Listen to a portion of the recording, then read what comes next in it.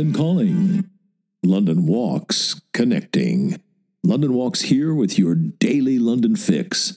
Story time, history time.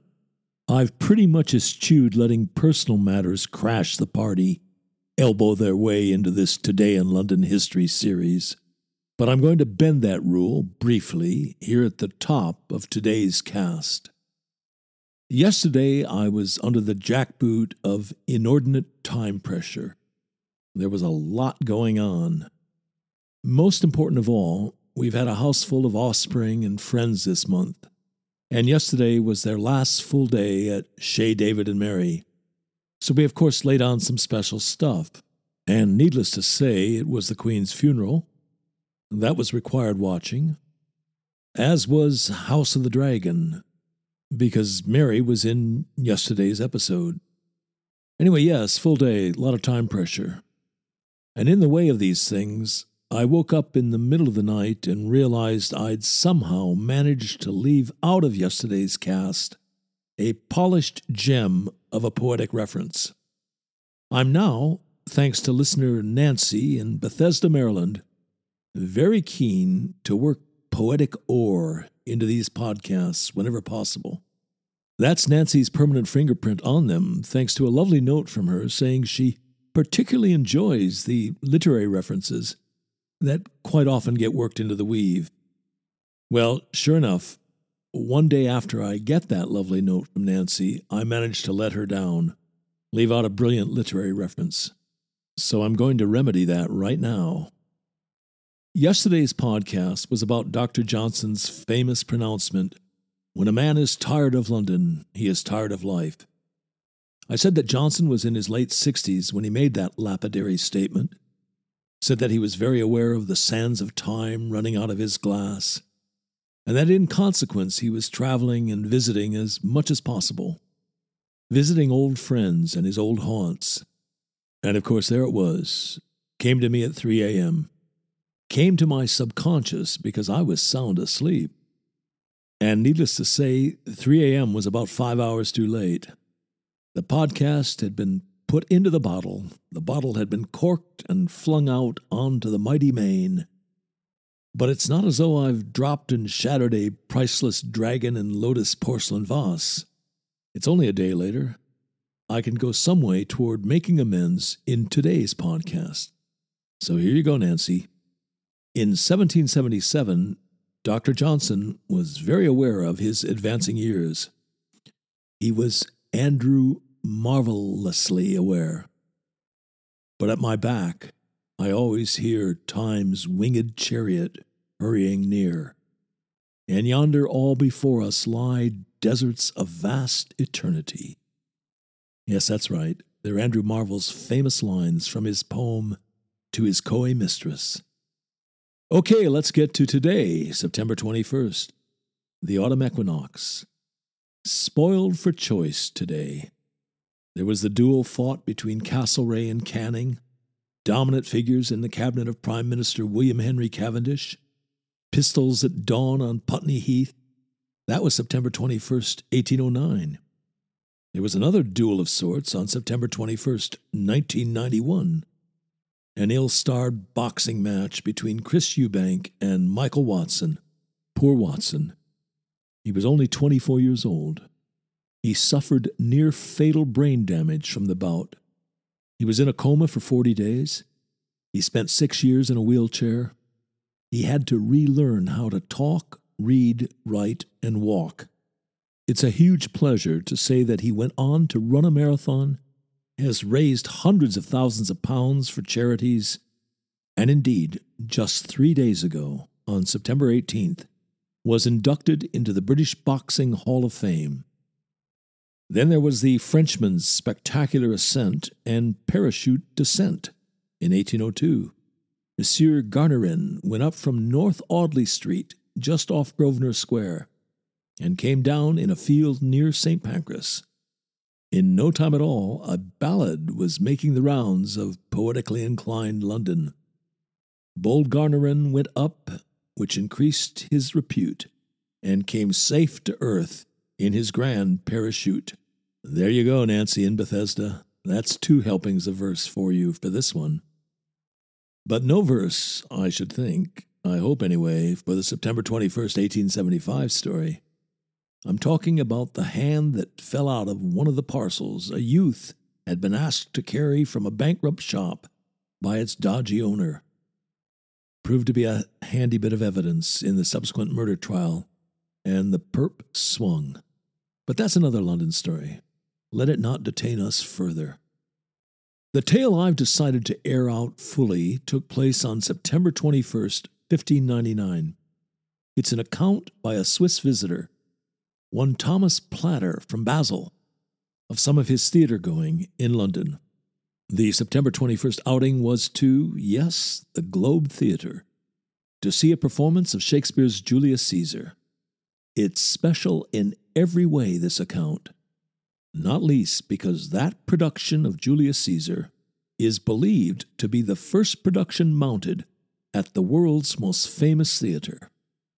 Now, all of that has theater historians salivating, but I also rejoice in Platter's account because of what it tells us about Londoners and life in London exactly 423 years ago. We learn about how Londoners spend their time. We learn that dinner is at midday. We learn about a couple of customs.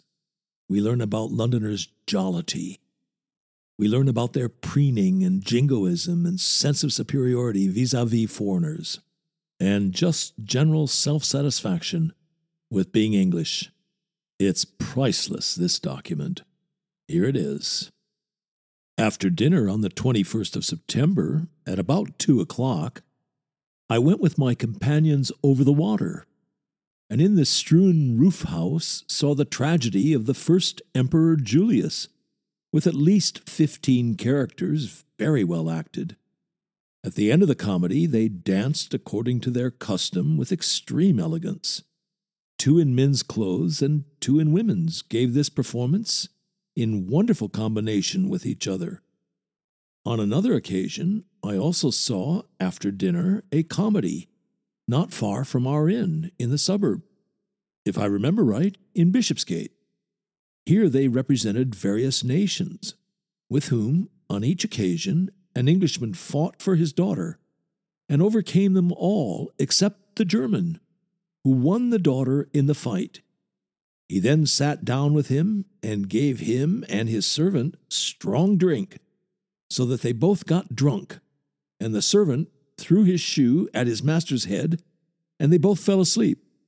Meanwhile, the Englishman went into the tent, robbed the German of his gains, and thus he outwitted the German also. At the end they danced very elegantly, both in English and in Irish fashion, and thus every day at 2 o'clock in the afternoon in the city of London, 2 and sometimes 3 comedies are performed at separate places, wherewith folk make merry together, and whichever does best gets the greatest audience. The places are so built that they play on a raised platform, and everyone can well see it all. There are, however, separate galleries, and there one stands more comfortably and moreover can sit, but one pays more for it. Thus anyone who remains on the level standing pays only 1 English penny. But if he wants to sit, he is let in at a further door, and there he gives another penny. If he desires to sit on a cushion in the most comfortable place of all, where he not only sees everything well, but can also be seen, then he gives yet another English penny at another door. And in the pauses of the comedy, food and drink are carried round amongst the people, and one can thus refresh himself at his own cost. The comedians are most expensively and elegantly apparelled, since it is customary in England, when distinguished gentlemen or knights die, for nearly the finest of their clothes to be made over and given to their servants. And as it is not proper for them to wear such clothes, but only to imitate them, they give them to the comedians to purchase for a small sum. What they can thus produce daily by way of mirth in the comedies, everyone knows well, who has happened to see them acting or playing. With such and many other pastimes besides, the English spend their time. In the comedies, they learn what is going on in other lands, and this happens without alarm, husband and wife together in a familiar place, since, for the most part, the English do not much use to travel, but are content ever to learn of foreign matters at home, and ever to take their pastime. Right. Handbrake turn time. Here we are at the Today in London recommendation. A few weeks ago, the Shakespeare's Globe exhibition got the treatment, so I won't go over that ground again, not so soon afterwards anyway. So instead, how about this? A private tour of the Tower of London. The Tower figures in several Shakespeare plays, so we've not gone wildly astray with the recommendation. And what's seriously to the point is, this is a great time to do the Tower of London. The number of visitors there still isn't anything like it was pre-COVID. And especially if you're an American, the exchange rate is doing you a big favor just now. Drop us a line at london@walks.com, and we'll get you a world-class guide. You've been listening to the Today in London History podcast, emanating from www.walks.com, home of London Walks, London's signature walking tour company, London's local, time-honored, fiercely independent, family-owned, just the right size walking tour company. And as long as we're at it, London's multi-award-winning walking tour company. Indeed, London's only award-winning walking tour company. And here's the secret. London Walks is essentially run as a guides cooperative. That's the key to everything. It's the reason we're able to attract and keep the best guides in London. You can get schlubbers to do this for £20 a walk, but you cannot get world-class guides, let alone accomplished professionals. It's not rocket science. You get what you pay for. And just as surely, you also get what you don't pay for. Back in 1968, when we got started, we quickly came to a fork in the road. We had to answer a searching question. Do we want to make the most money, or do we want to be the best walking tour company in the world? You want to make the most money, you go the schlubbers route. You want to be the best walking tour company in the world, you do whatever you have to do to attract and keep the best guides in London. You want them guiding for you, not for somebody else. Bears repeating, the way we're structured, a guides cooperative, is the key to the whole operation. It's the reason for all those awards. It's the reason people who know go with London Walks. It's the reason we've got a big following, a lively, loyal, discerning following. Quality attracts quality. It's the reason we're able, uniquely, to front our walks with accomplished, in many cases distinguished professionals. Barristers, doctors, geologists, museum curators, archaeologists, historians, criminal defense lawyers, Royal Shakespeare Company actors, a bevy of MVPs, Oscar winners I call them, people who've won the Guide of the Year award. Well, you get the idea. As that travel writer famously put it, if this were a golf tournament, every name on the leaderboard would be a London Walks guide. And as we put it, London Walks guides make the new familiar and the familiar new. And on that agreeable note, come then, let us go forward together on some great London Walks. See you tomorrow.